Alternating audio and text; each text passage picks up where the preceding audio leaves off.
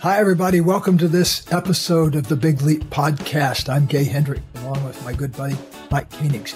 Today, we've got something really unusual. We're going to dive into the flow of love between people. I'm going to be talking a lot about what I do to maintain the flow of love and what Katie does to maintain that flow of love.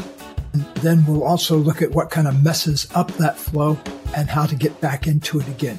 So a deep dive into the mechanics of love today. And one of the things that you're going to walk away with is Gay and Katie, when they first got together, within months of meeting, they sat down at a fireplace and made a commitment to 5 big concepts, big ideas that they've held true to. And these non-negotiables have given them immense intimacy, power, and love to create that flow we're talking about. And so you're going to learn a lot in this episode.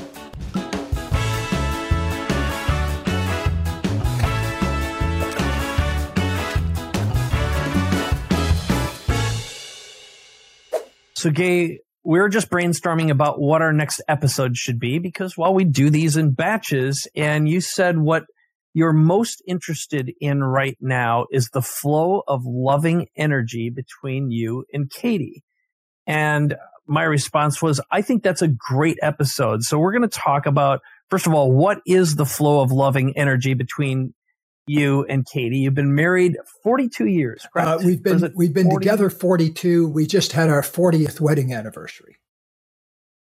There we go.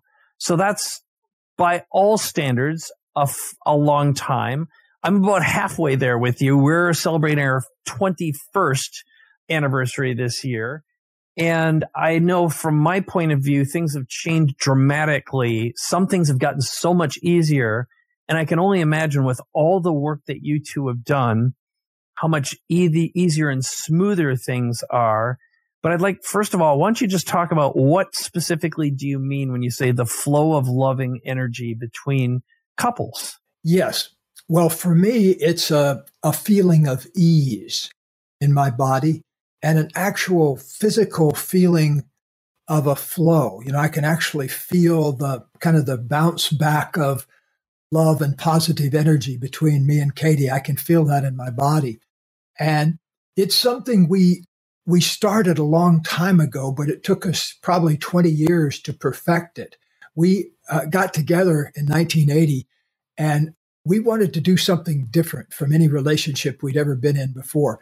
And we wanted to create a relationship that ran on positive energy, that didn't go through these big fluctuations of feeling good for a while and creating a hassle and taking 3 weeks to get out from under that. Or, you know, and I'd been in previous relationships where I'd done things like had an outside affair or something like that, I didn't want to repeat those kind of mistakes in this new relationship with Katie because it seemed like it had great possibility to it, and I didn't want to mess it up.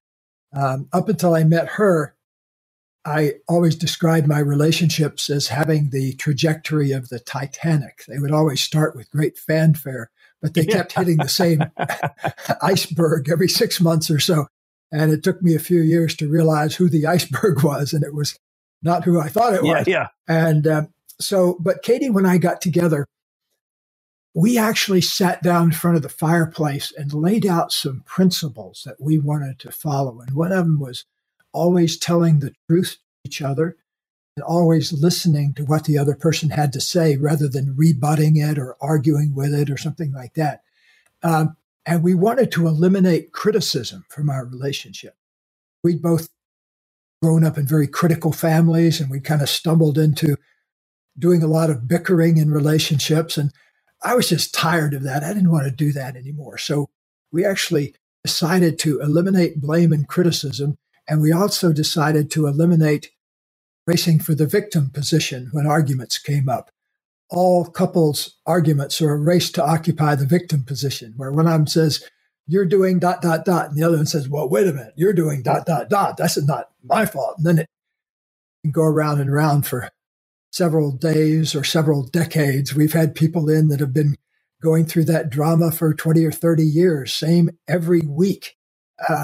And so we decided we wanted to get out from under that. And so we made these deep commitments to each other about speaking honestly and getting out of the victim and taking responsibility, and also living in thankfulness and appreciation rather than living in expectation and entitlement. We'd actually never seen a relationship that was like we wanted. And so we were kind of flying by the seat of our pants. This was, it would take us 10 years before we wrote our book, Conscious Loving, and get on Oprah and all that. So the decade of the 80s was spent with us working on ourselves and working with small groups of couples in our living room. And we pretty much literally went overnight from working with 10 couples in our living room one night to getting on an airplane the next day and going to Chicago and working on Oprah's stage in front of 10 million people. So, it looked like an overnight thing, but we've been working on it for 10 years. And so it was easy for us to make that transition because we had so many experiences of working with real live people in our living room. Suddenly, when Oprah plopped us on her stage and gave us a couple of people to work with, we kind of knew exactly what to do.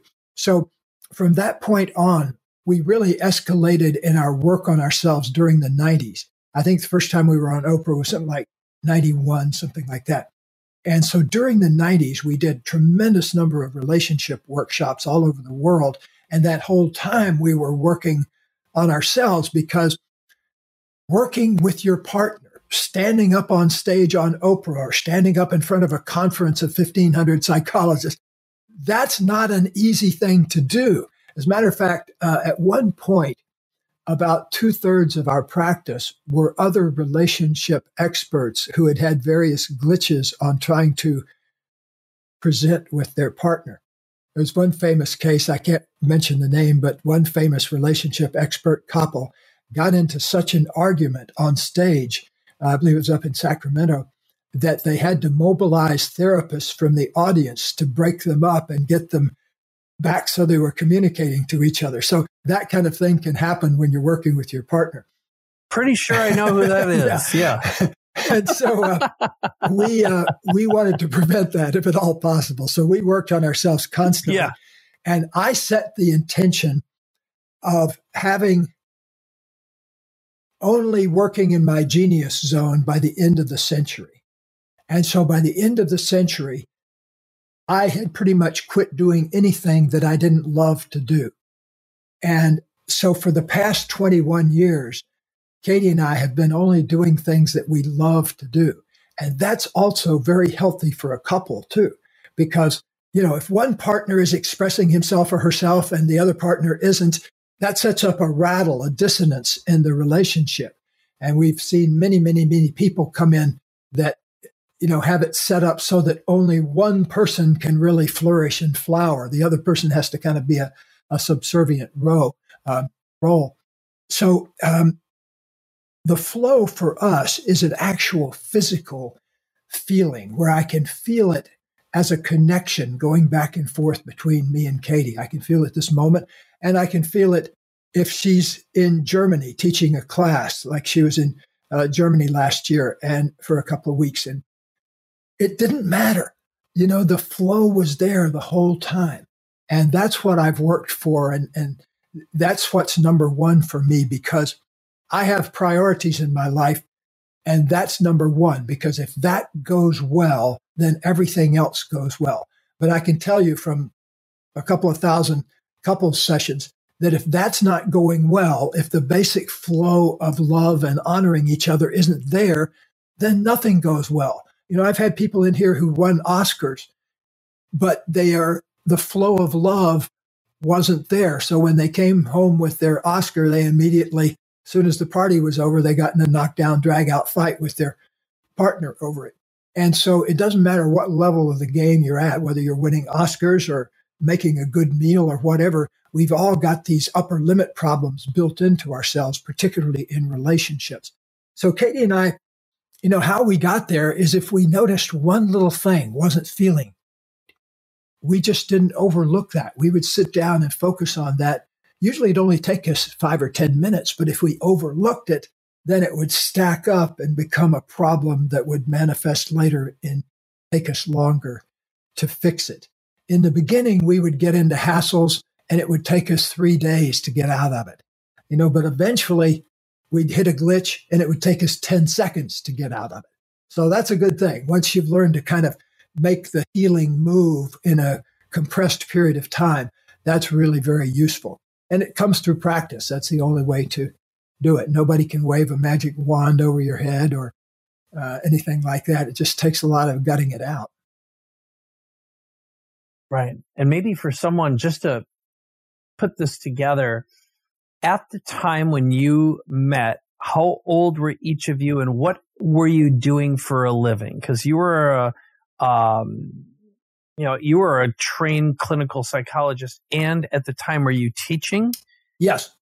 And you had gone to Stanford. I got my doctorate at Stanford in 1974, and then I went to the University of Colorado to become an assistant professor in the counseling department. And I was there. I went to Colorado when I was 29 years old and took my first professoring job. And then when I was 34 is when I met Katie. So I was there in Colorado for several years, and I was working my way up the university ladder, becoming an associate professor and then a full professor. And so I was very much into the academic world at that time. And then I got very disenchanted with it and saw that I didn't want to work with 500 graduate students a year. I wanted to work with 5 million people at a time. But there wasn't any such thing as Oprah or anything like that.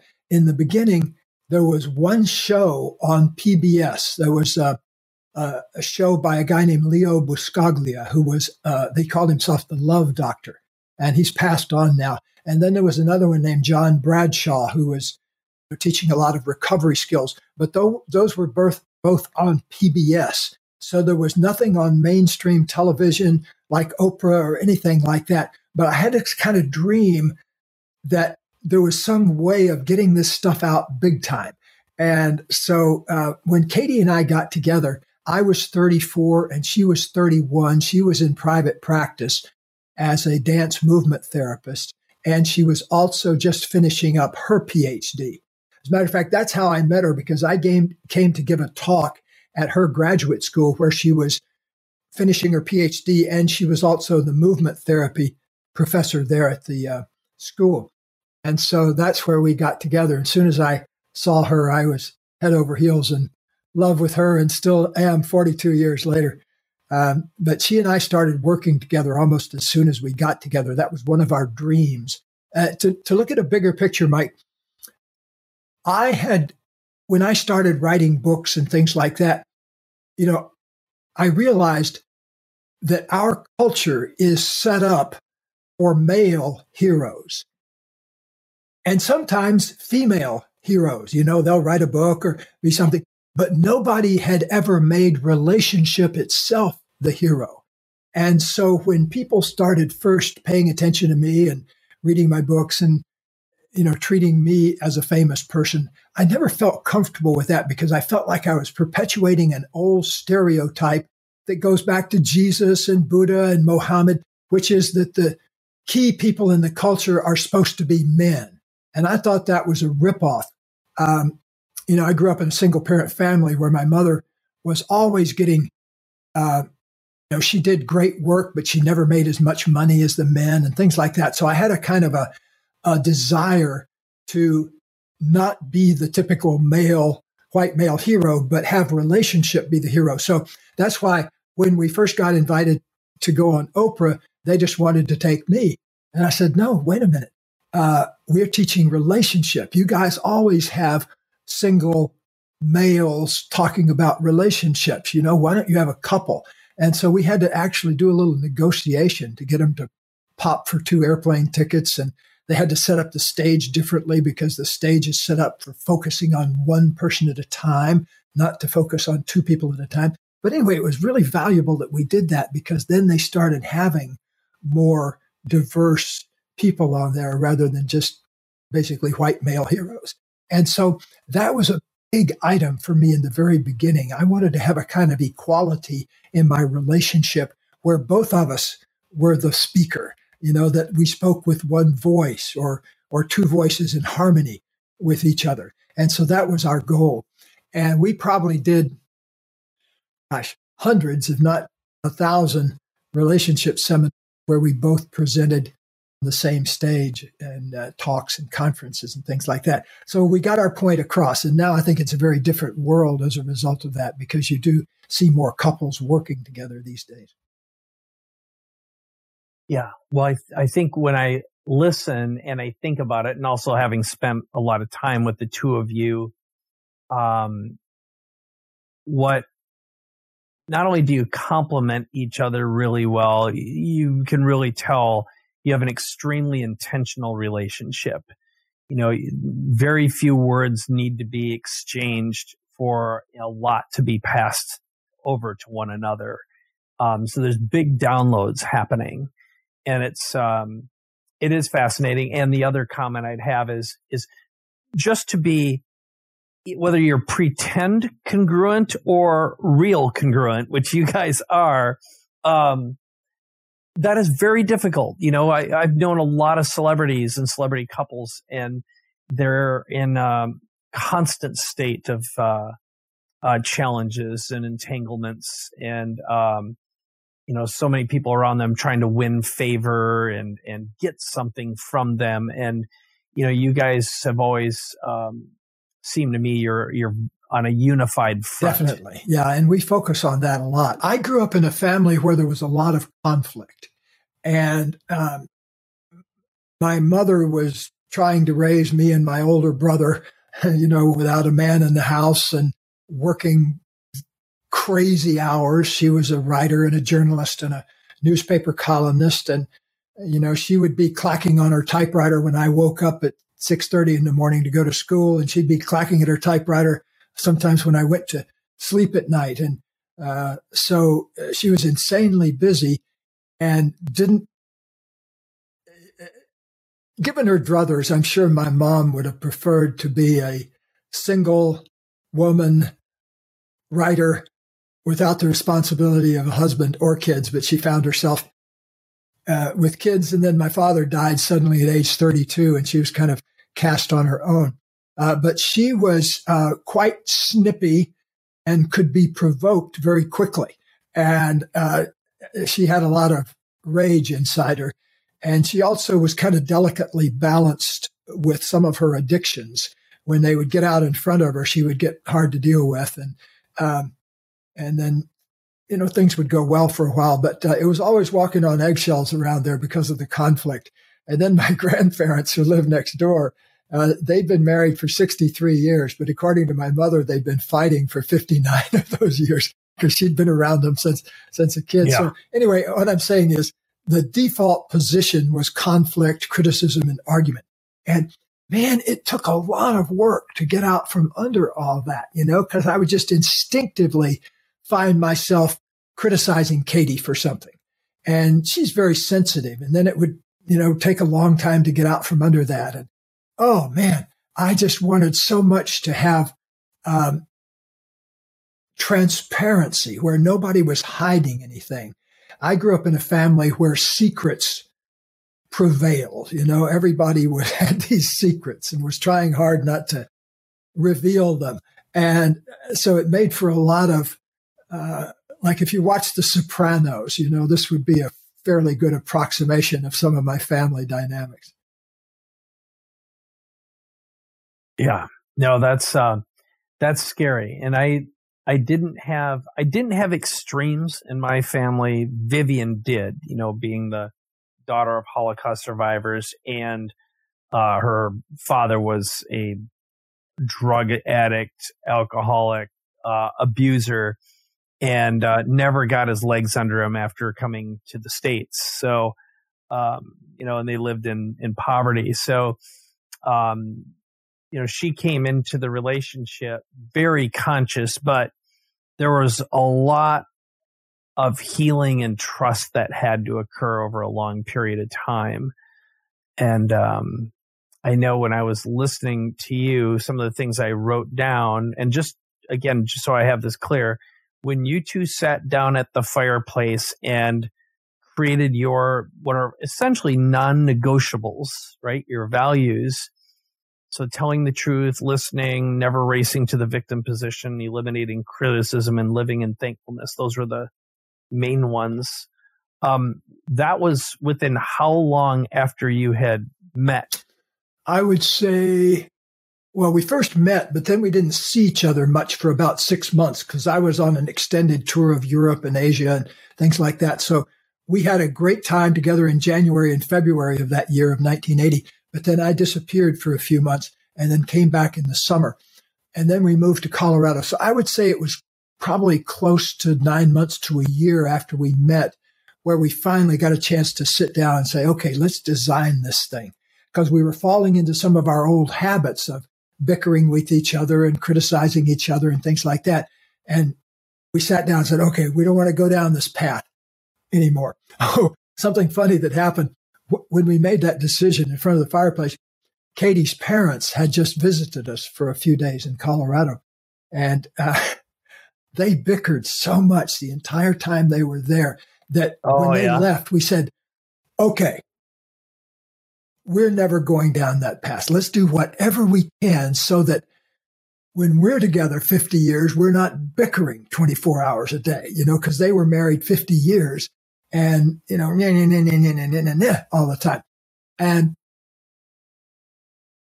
I knew going in that I didn't know as much as I needed to know about relationship. And so we made these vows to each other that were, like wedding vows to be honest with each other and to speak honestly and to take responsibility rather than claiming the victim and to live in waves of gratitude where we actually appreciated each other out loud every day. So those kind of things became our sacred path that we followed. And it was really interesting because almost as soon as we got that established and started working together, we attracted people right away who wanted to study with us. And so that's what gave us the idea of quitting the university back in the 90s and setting up our own institute. I remember the last day I was a university professor, they kind of had a celebration for me, and they made me give a speech about what I was going to do next. And because I was retiring from the university at a very early age. And part of that was because I'd made a ton of money being on Oprah and selling books and things like that. So I didn't need their little $40,000 a year anymore. And so they were very good to me, though. But on the last day, they asked me to give a speech, and they said, what are you going to do? And I said, well, I'm going to create my own little university. It's going to be a university that has no grades and has no physical building. It is only going to teach what people really need to know.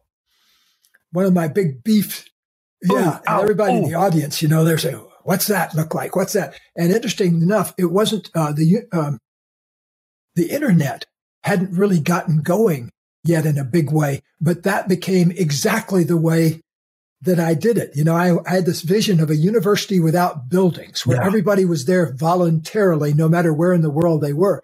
But how do you do that?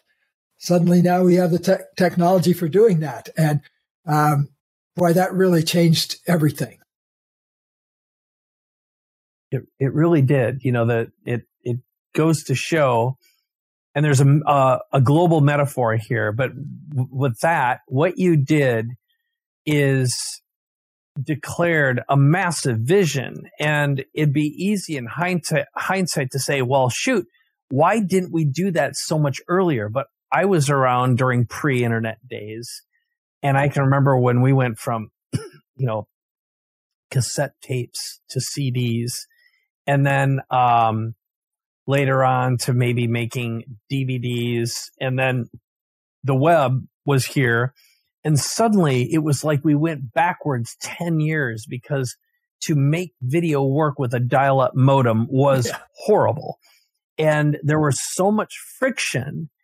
And in a way, when I listened to your declaration with Katie, what you've done is you've eliminated friction. That is the opposite of flow. And the way you trained and taught was to eliminate friction. Yeah. And so, how's that for the that's metaphor really of the great day? because one of the things that we learned was how important integrity is to keeping the flow of love going. Because all you got to do is have one person tell a little white lie, or one person fail to keep an agreement, or one person to suddenly go for the victim position. And then it kind of wipes out the vibrations for a matter of days or even weeks sometimes. And I've literally had couples in here that have been married 20 or 30 years that have been having the same argument every week during that entire time. I don't know how the heck they do it, because I can't do that for 10 minutes anymore. My body won't let me. Yes. No, I think that's, I've told you this many times, but in this context, I think it's important again that I've always admired about you is you check in when you do your, or I watch you as you close your eyes, you're clearly checking your body, and then you make a decision immediately as to it's a nope. That's the end of that. So it's a very short conversation on what you allow in or not. And I have a lot of admiration for that. And I don't know of anyone else who operates like you. It's a very unusual operating system, at least in my experience in the Western world. Well, I take that as a great compliment, and also I've worked my ass off to get there. It is.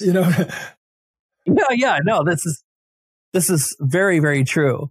Well, I'll give you just a quick reflection on my side, because when I listen to what your rule set is, I've had completely different ones, and I think that has to do probably because I didn't again, my parents were not horrible. My mother was very resentful of my father, though, because he didn't love her the way she wanted to be loved. And she never had the courage to ask for it or put her foot down.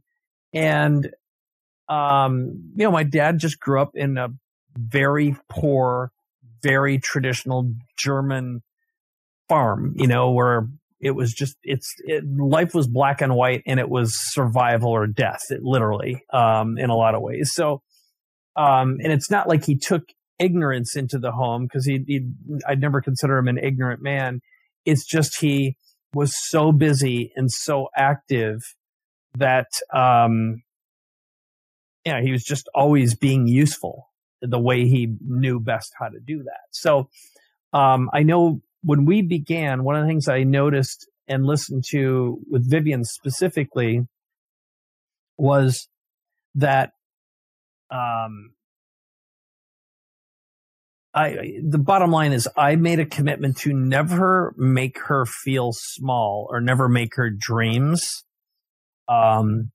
not important, and to enable her to be a dream enabler. And that began very early on, from the moment she started her foundation, for example. She would have a vision, and even if it terrified me, and I'd be asking myself, how are we going to be able to support our lifestyle while you're marching off to Africa or whatever, and giving, and I just couldn't comprehend it. But I just said, I think you should do that. And because of that, our lives are 10 times bigger than what I could have created without that exposure. And she had going to the White House a couple times, and having Viola Davis speak at her events, or Jada Pinkett Smith, big Academy Award winning actresses. And then, I think the other thing that we did that I'm proud of is we always had a unified front as parents. There really has never been anything that we didn't discuss and predict ahead of time. So, Zach could never go to one of us and get his way. There was no, and we trained that out of him immediately anyway. It just never happened. And now, there's one observation and two commitments I've made. One of them is I've never been bored with her. She's always interesting, fascinating, and brings a different point of view, a different thinking style than I do to the table. Some of it used to annoy me because she's such a high fact finder. She asks a million questions. And I'm a total quick start. Like I'm just like, yep, I'm in, let's do it. So if there's a conflict, sometimes it arises from that, but I've learned to appreciate the safety behind the fact finder instead of resent it or get angry. So my commitment to us is I wake up every day saying, how can I create happily ever after? That is my primary couples question. And then the last one is, how can I sit inside a less than 5% aggravation experience in all aspects of life? And now, you know, you have your feeling into exercise. Mine is I just like settle in and I'm like, will this person or experience ever create anything more than 5% aggravation? And if it will, and I'll know it immediately, it's a hard no. And if I'm not sure, it's a hard no. And I've noticed that has eliminated most of the conflict I've had in my life, not to mention inside of the relationship, because I'll just say, yep, it's aggravating. Let's just say no to that. And I've trained her to operate inside that rule set. It's not like it took a lot of training, but to be aware of it, because drama follows when you're not being completely conscious of it. So that's my short reflection on what I learned just listening. Well, thank you. And I've appreciated how you've built your relationship with Vivian over the years and really supported her and been part of her doing some really remarkable things. That's one thing I'm so proud of with Katie, too. I've always supported everything she wanted to do, even things that look on the surface like they were going to be very useful or helpful, but they always turned out to be an expression of her genius. And so that's what I'm here to support with her. We're in a relationship where both of us support our individual geniuses, and it's really delicious. And it keeps getting better and better and better. I'm 77 now, and I'll tell you, at some of the greatest times, just since we both turned 70, and so in my case, 7 years, I don't know what there is magic about it, but I've sure had a great time since then, and great sex, and you know, we've been well off financially for a long time, so that's not so much a big thing anymore. But just to have that flow of love and ease going on all the time, to me, that's the best thing I know of. Yeah, I think when I've told you this before, I believe, but I remember bumping into multiple studies that have said, especially for men, but I know it's men and women, that men very consistently say in these studies that their 70s are some of their happiest and most peaceful years. And I think there's obviously limiters there, which are, especially if you've got a happy relationship and you have the means, right? Comfortable means. I'm sure the 70s really sucks if you're immobile and yes, poor. I'm sure it does too. Yeah, but you know, a lot of people are having the same. But having said that, a lot of people are having that experience at 15, 20, 25. You don't have to wait till. Yeah, exactly. Yeah. Being married to an a-hole and being broke, never a good combination. Well, I'm here for. So, well, let's leave this on a super happy note. What's that? I set out to create more love in my life than I had ever experienced before. And so far it's working just great. I've had the greatest experiences of love over the past years working and being with Katie. And, you know, we've had our ups and downs and various glitches and tragedies and stuff like that, but we always come through it just fine because we are telling the truth to each other and listening to each other and functioning as a team. And, you know, a great marriage has to be a great team, I think, because like in the great philosopher Rocky said in the first Rocky movie about his girlfriend, he said, "She got gaps, I got gaps. We fill gaps." And so Katie's great at certain things, like she's great organizationally. I'm hopeless organizationally. She's run our money, you know, organized and handled our money for 40 years. I can't even remember the last time I touched a checkbook or anything like that. And so I'm not interested in that, but she really likes it. And so we've each found our own ways of interlocking our genius together. All right. Well, this has been a lot of fun digging into all the flow of love variables. And I hope everybody learned something from this. I sure enjoyed talking about it. Yeah, no, this is always one of my favorite things. I feel every time we go deep into these wisdom areas with my wise friend Gay Hendricks that I get an upgraded operating system. So I hope you did too. And I will just say, if you want to know more about how to spend more time with Gay and me in the Big Leap experience, why don't you just send a text message to BL at 855-955-3958, or just head on over to bigleappodcast.com. There's a button right there that'll pop up, and you can fill out your contact information, and Gay and I will follow up and tell you more about what you can do to join us and go on an adventure to work on your big leaps and your upper limits challenges. So with that, Gay, anything else you want to add? Big leaps in love are big fun. Big leaps in general are good, but big leaps in love are really grand. Very good. All right. See you in the next episode. Thanks, everybody.